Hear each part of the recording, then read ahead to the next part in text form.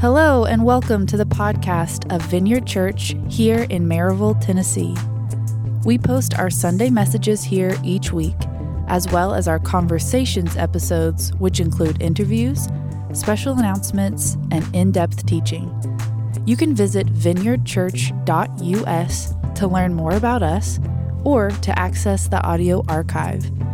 You can also subscribe to this podcast on Spotify, Apple, or Google Podcasts. And now, here's the episode.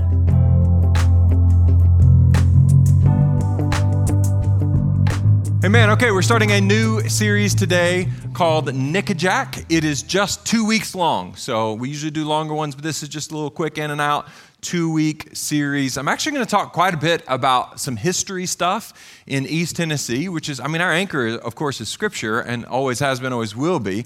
And we're going to anchor in that for this series as well. But also, and this sort of weird and different for us to do this, but we're going to focus in on some history for East Tennessee this week and next. And I think our church is weird and different, so it's okay that we do that for a couple of weeks. But let me start here with Jeremiah chapter 9. These 3 verses we're just gonna keep coming back to over the next couple of weeks and hopefully think on together. Here we go, verse 23. This is what the Lord says. Does he have your attention now? That should get your attention. Okay. This is what the Lord says.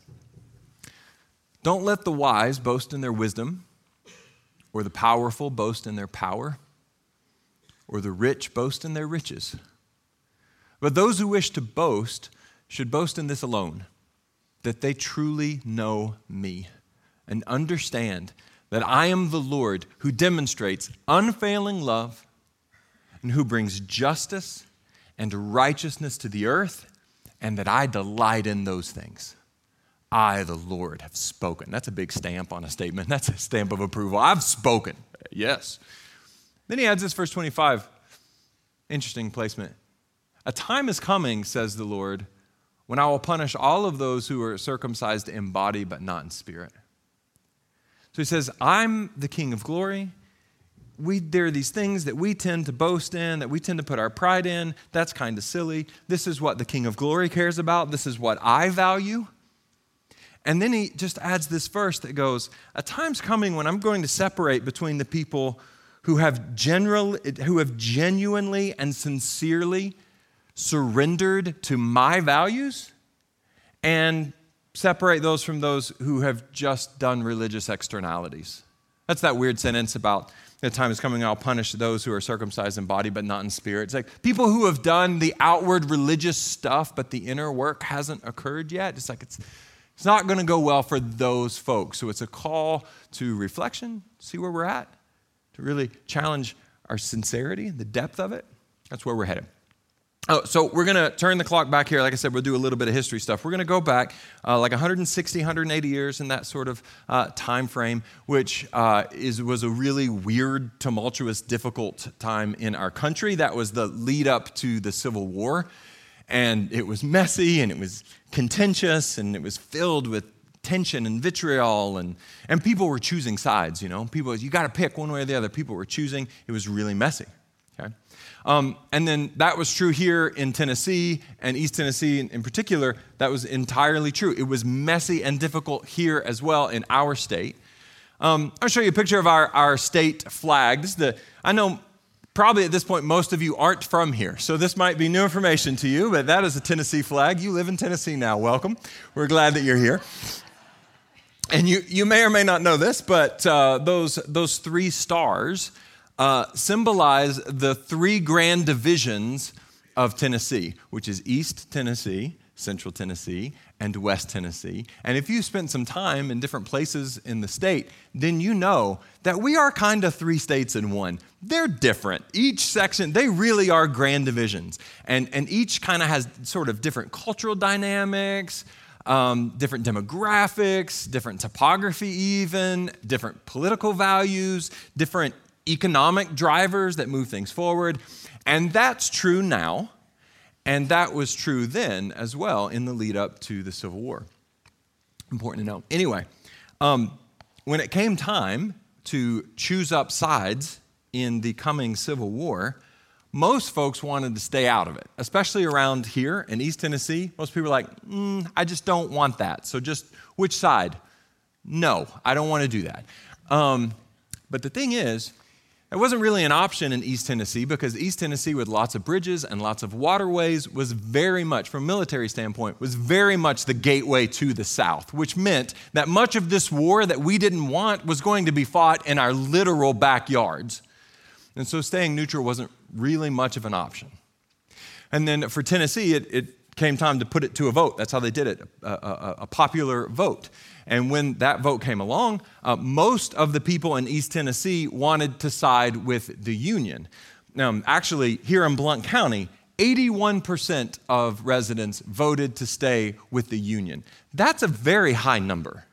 I don't think we agree, 81% of us, on anything today. Like, that's really remarkable. 81% majority said, more than 4 out of 5 said, no, we want to stay with the Union. But most of Central and West Tennessee wanted to join the Confederacy. Again, different cultural drivers, different economic forces at play, etc. So, majority rules, okay? So, Tennessee seceded from the Union. And that, you have to be a historian to know that. That was a really big moment. Now, as you may or may not know, I'm from here. But there's from here and then there's from here. I am from here. Like, I'm really from here. Deep, deep roots, many generations, both sides. Mom's side, dad's side, the Halls, the Garlands, the Hembrys, the McCarters, we're all from here and way back too, okay? So some of these stories, really, they feel like my stories. Some of them kind of are my stories. So I'm going to tell you one of my stories, one of our stories from my family. This is the story of how my great-great-great-great-grandfather, Alfred Hembry, ended up fighting for the Union, all right? So that's the story. Now, I'll tell you in advance, this is kind of an incredible story, and you're going to hear it and be tempted to think that it is either made up or exaggerated, but I want you to know, this story was very carefully compiled and corroborated from multiple sources by my dad, who wrote it all down very clearly to sort of protect the history of the story. So if it seems exaggerated to you, you want to call my dad a liar? Is that what's happening? He's in the room. Say it to his face. No, I'm just kidding. It's fine. You didn't pick a fight. I'm just playing. But believe it or not, this is actually like a confirmed, legit, it actually happened, not exaggerated story. And if you're curious, there's more details to the story than I can give here. In your sermon notes, which is on the app, you should get the app, you can click on a PDF that is actually what my dad wrote and compiled for us to sort of protect the story. This happened in Hembry Holler, and Hembry Holler is still there. It's still called Hembry. It says Hembry Hollow, but that's not how you say it. It's Hembry Holler. And it's just off Wares Valley Road. It's right here in Blount County. And it was 1863. Alfred Hembry, again, my great-great-great-great-grandfather, lived in a small home with his wife, Lucy. They had 3 kids. They were all boys, 12, 7, and 3. And at the time, Lucy was pregnant with what would be a girl, Louise. And so that was their home. And then also living with them was Nancy. That was an aunt to the children. And interesting, she was almost totally blind, which is an important part of the story. So she helped take care of them, and they helped take care of her, how those things go. Alfred was a farmer, and Lucy was a midwife. So she would often be moving around the area, helping deliver babies and stuff. All right. So while that was going on, there was a group of vigilantes that had formed in the area. They were called the Whitecaps. They were extreme, filthy, exaggerated racists. And they were, as you might have guessed by the name, Whitecaps, they were a precursor to the KKK and a very extreme version of that. And they'd had some run-ins with the Whitecaps in Hembry Hollow because they were trying to force Alfred to fight for the Confederacy, and he had refused to do that every step along the way. So that's a bit more context. Anyway, late one night, a black man from a nearby community comes and knocks on their door. His wife apparently was really struggling in childbirth, and they were asking Lucy to come and deliver the baby. And of course, Lucy went in the middle of the night and delivered the child. A few days later, the Whitecaps found out that Lucy had delivered a black baby. They were not pleased with that at all. So they got together and formulated a plan. Here's what we're going to do. We're going to raid the home, and we are going to accomplish 2 goals. Number 1, we want to punish Lucy. Let's send her a message. And number 2, we're going to force Alfred to fight for the Confederate Army. That was their plan. So anyway, they put on their stupid, cowardly white hoods and crashed the house. Lucy answered the door, so they pistol whipped her and knocked her unconscious on the spot, pregnant, on the ground, bleeding. So 1 mission accomplished, send Lucy a message. The second mission was about getting Alfred to fight for the Confederacy. Turns out Alfred's not home. They're trying to figure out what they do because they really want to accomplish their objectives. Real goal-driven, these fellas. So they grabbed John D. John D was the oldest of their 3 boys. He was 12 years old. So they grabbed John D and they said, you tell us where your dad is, or we're going to take you out to the barn and hang you dead. And he said, I refuse to tell you where my dad is. When my dad told me this story, I interrupted him and I was like, Dad, I'd draw him a map. That's incredible. That is one brave, stubborn kid. So he refused. And so they went out to the barn, put a noose around his neck, threw it over the rafter, and pulled. And they hung John D, his feet kicking. And they hang him until he's just about to black out. And then they drop him to the ground. They grab him again and said, son, tell us where your dad is. He said, I'm not going to tell you anything. So they pulled the rope again, hung him a second time, waited till he was about to black out, dropped him to the ground again and said, tell us now where your dad is. Again, he refused. So this time, they strung him up, tied him off, set fire to the house, set fire to the barn. Now, I'll pause there real quick because some of you look really nervous. And you should be, because at this point in the story, there's a 12-year-old hanging from a rafter in a barn that's on fire, John D. John D is my great-great-great-grandfather. And I'm here. So he lives, okay? Deep breath, let me cut the tension for you. He lives. Well, how does that happen? Here's what happens. In runs, cape flapping in the wind, blind Aunt Nancy. She runs into the barn aflames, everywhere, and grabs John D by the legs, holds him up so that he can breathe, and starts screaming bloody murder until Lucy gains consciousness. Mom regains consciousness. She comes running out to the barn. She holds now John D's legs while Nancy goes to untie the knot. Nancy's running to untie the knot. Lucy, who has a head wound, is probably concussed, is pregnant, holding on to her kid, trying to keep him alive. As they're riding off, one of the Whitecaps sees this happening, reaches into their bag, throws a tomahawk, because it was the 1860s and people had tomahawks, throws a tomahawk, hits Lucy in the elbow, shatters the bones. She doesn't let go. They finally get John, Nancy finally unties the knot. They get him loose, and just before the barn collapses, they make their way out. Now, that's a story. Would you agree? That's one heck of a story. It's not over. The story's basically over, but I cannot resist telling you this last part. But I feel duty-bound, before I tell you this last part, as your pastor, I feel duty-bound to tell you that, this next part is not informative, as in, don't do this part. When we get there, don't go, oh, that's a great idea. So if you ever find yourself in a similar situation, if you ever find yourself, don't do this part, okay? I need verbal confirmation. Deal? Okay, cool. Okay.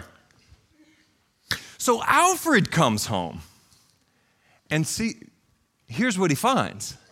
And he's not pleased with what has happened at all. And he's saying and doing the things that people do when they find out that people have done horrible things like that to their family. So mid-rant, blind Aunt Nancy, cape still flapping in the wind, chimes in and says, "You know, Alfred, I'm blind, so I recognize people by their voices," which means the white caps didn't hide anything from me. In other words, I know the names of all the men who did this.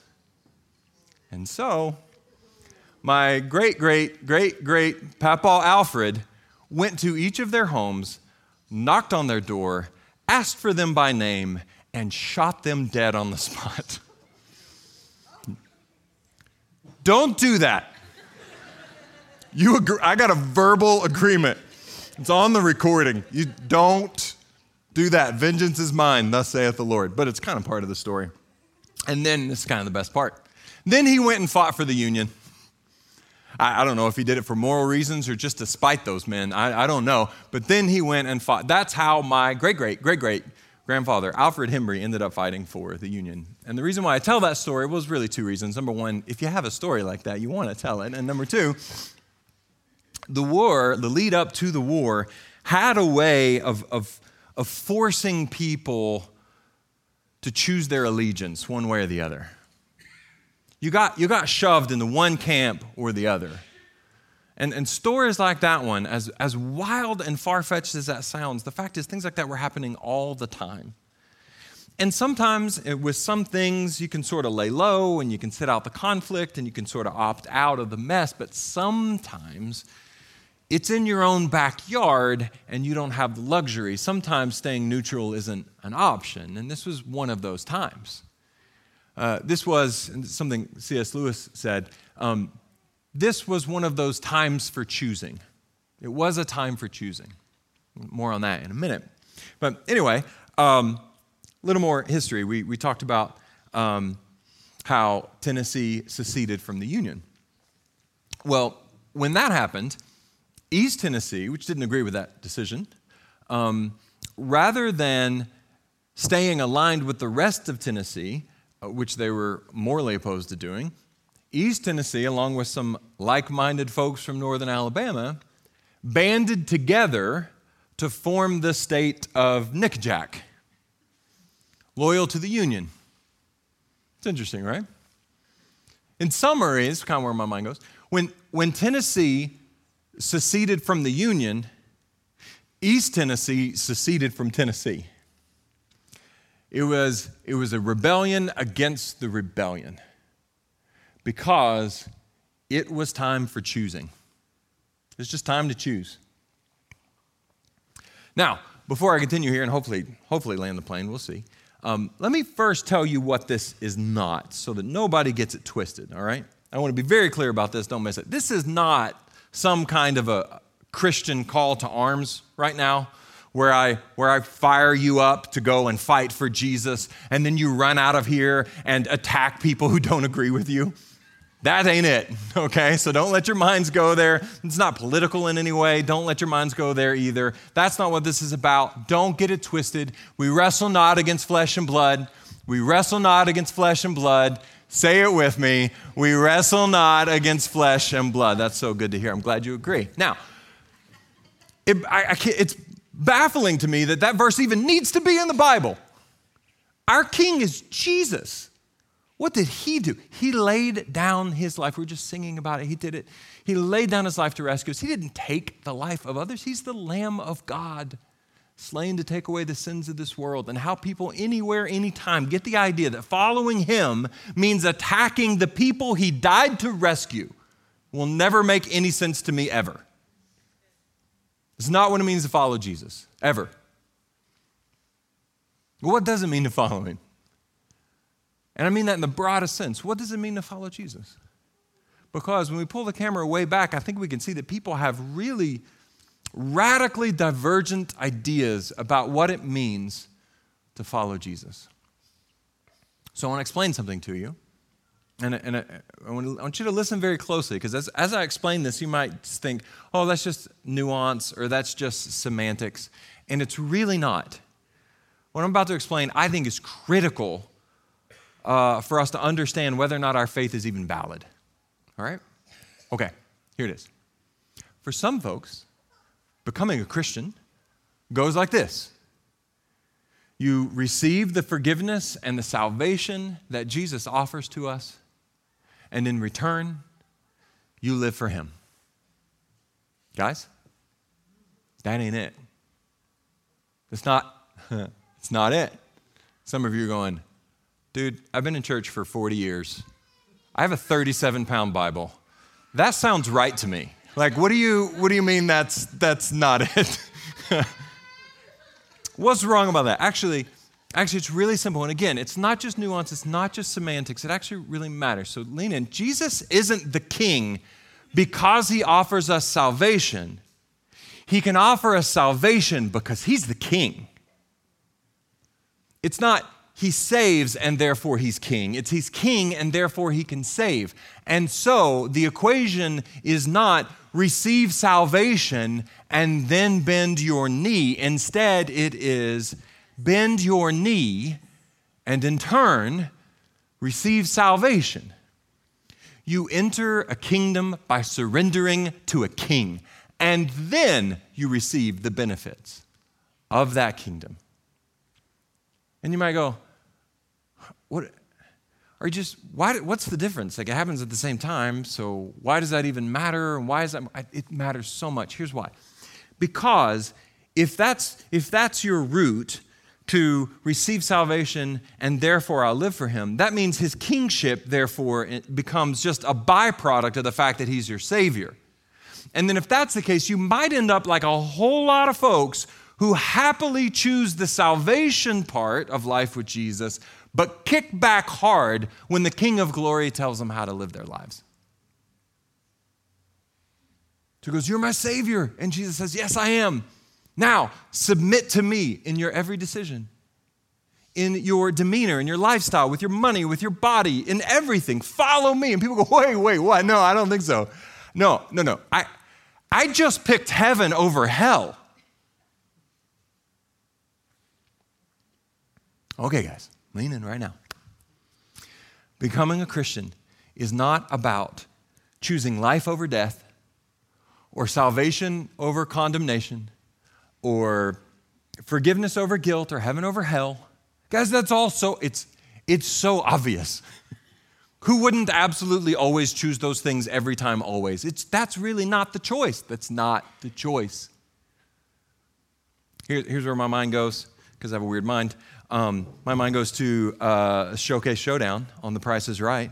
So you go to The Price is Right, your name gets called, you dance like a lunatic, and then you run up there and you stand behind your thing, and you got in early enough so that you got to go last, because the person in last is almost always the one who wins because they get to say $1. I just want to say $1 and be like, look out. Okay, anyway.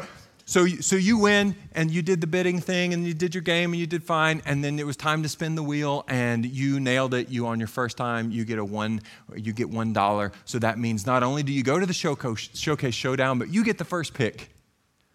And you see the showcase, and Bob Barker is standing there, and I know it's Drew now, but it'll always be Bob in my mind. And he's standing there with his weird microphone. And he's saying, all right, here's your 2 Showcase Showdowns. You get to choose. Number 1, we have death, hell, guilt, shame, fear, condemnation. And in number 2, we have eternal life, heaven, joy unspeakable, freedom, forgiveness, and redemption. Which will you choose? And you're like, I don't know. I can't decide. The crowd's screaming, you idiot, choose number 2. What is wrong with you? I was like, I don't know, Bob. I don't know. You know what? You only live once. I'm going to go with Showcase number 2. I'm going to go You sure? You sure? You sure that you choose eternal life, heaven, joy unspeakable, freedom, forgiveness, and redemption over death, hell, guilt, shame, fear, and condemnation? It's like, yeah, I'm pretty sure, Bob. Yeah. No kidding. Yeah, guys. That's not the choice. That's not the choice. That's not the decision that's ultimately in front of us. The choice is about who you will serve. The choice is about where you will place your ultimate allegiance. Now, who has final say in your life? It's about whether or not you will bow your knee to the King of glory. And listen, if you have chosen Jesus to be your Savior, but not to be the Lord of your life, then I'm not trying to scare anybody. That's not what I'm shooting for. I'm just trying to be as clear as possible. I'm trying to be as clear as Scripture is. If you have chosen to accept his salvation and to reject his authority, then that means you've chosen not to follow Jesus. That's what that means. Again, you enter a kingdom by submitting to a king. And the Bible has no concept whatsoever of salvation without surrender. It's just not a thing. So look, if you haven't already, if you've kind of been playing the religious game, man, now's the time for choosing. Now's the time. And I also want to point out, speaking about this time, I think there's some, I don't want to draw any false parallels here, so painting with the broadest of strokes, but I think there's some real parallels between what we're experiencing in our context now, the fear, the angst, the growing frustration, the calcifying of positions, and the anger and swirl that goes around with it, that I think is not entirely dissimilar from what happened in East Tennessee in the lead up to the Civil War. Where it's like, all right, look, let's go. It's getting extreme, it's getting intense. People are choosing sides. And there's this, growing angst, uncertainty. There's this looming dread in our context.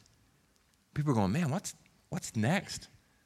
Now, so that went like that, and now it's an election year, and now like what's happening next? There's this sort of sense of dread. Kind of like there was then in the lead up to something difficult. Anyway, in our context, I've talked about this a lot, so I'll just say it quickly. It's crowding out nominalism, which is to say nominal Christianity, where you follow Jesus because why not, and it's in the family, and whatever, it'll make grandma happy, I'll do some religious externalities. I'll do some stuff. Like all of a sudden, that doesn't make any sense at all anymore. And so what that means is the stage is now set for the true people of God to emerge and to rebel against the rebellion, to establish our own Nickajack, to say, I don't care what the masses are doing. I don't care where the crowds are headed. Jesus is my king, and I'm following him in everything, no matter what, whether he's going with or against the grain of broader society. I'm a child of God first and foremost. And people who then refuse to depart from the way of Jesus. People who insist, regardless of how cranked up people around them are becoming, people who insist on, no, I go the way of Jesus. I will be kind. I will be loving. I will extend mercy. I will do the work of reconciliation. I will declare the beauty of our King. What's happening, some people are just rejecting Jesus outright because, this is problematic and we think that's problematic. And other people are just trying to water him down so that it won't offend people quite as much as before. We choose neither. We choose neither. We choose instead to walk with him in obedience to him and surrender to him in everything. So what I'm saying is, I think to some degree, I don't want to overstate it. Maybe I am, I don't know. But to some degree, we're at a crossroads. And crossroads are the place for choosing. I'll go this way or that way. We read Jeremiah earlier from chapter 9. In chapter 6, Jeremiah talks about a crossroad. He said this is what the Lord says. Should have your attention. Stand at the crossroads and look. Ask for the ancient paths. Ask where the good way is and walk in it, and you'll find rest for your souls. And look at this. But you said, we will not walk in it. You see, the choice wasn't about whether or not they wanted rest for their souls. Everybody wants rest for their souls. The choice was about whether or not they would surrender to the way of their king and walk in it. And some people go, yeah, I'm on board. I'll go where you send me. The answer is yes before you ask. And there's some people who go, No, I'm not going to walk in it. So now's the time for choosing, I think. I keep referencing that C.S. Lewis quote. I'll just read it to you now. And the band can come on up. I'm about done. He writes this: I wonder whether people who ask God to interfere openly and directly in our world quite realize what it will be like when he does. When that happens, it's the end of the world. When the author walks onto the stage, the play's over. But what is the good of saying you're on his side then, when you see the whole natural universe melting away like a dream and something else, something that never entered your head to conceive, comes crashing in, something so beautiful to some of us and so terrible to others that none of us will have any choice left? There's no use saying you choose to lie down when it has become impossible to stand up. That will not be the time for choosing. It will be the time when we discover which side we've really chosen, whether we realized it before or not. Now, today, this moment, is our chance to choose the right side. God is holding back to give us that chance. It will not last forever. We must take it or leave it. Now look, I've got a lot more to say next week about Nickajack. I want to talk about, I'm so excited about it actually, our very special heritage here in East Tennessee. Like, God started something beautiful on this soil, and I think there's a legacy there to reclaim. I'm really excited to talk to you about it.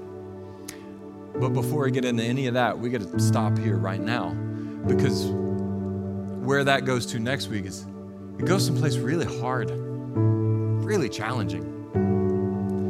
And guys, life with Jesus is better than you can imagine. It's better than anyone has ever told you. There is nothing greater that this world has to offer than walking with Jesus. But he never said it was easy. It's hard. It's the best, but it's hard. Saying yes to him always, no matter what, it's hard. And so next week, I'm going to put something in front of you that goes, hey, maybe the Lord is calling us to do something like this. But before we can even get there, we've got to have a time for choosing. Do I surrender to the King of Glory? Will I go the way that he sends me? Will I say yes, no matter what?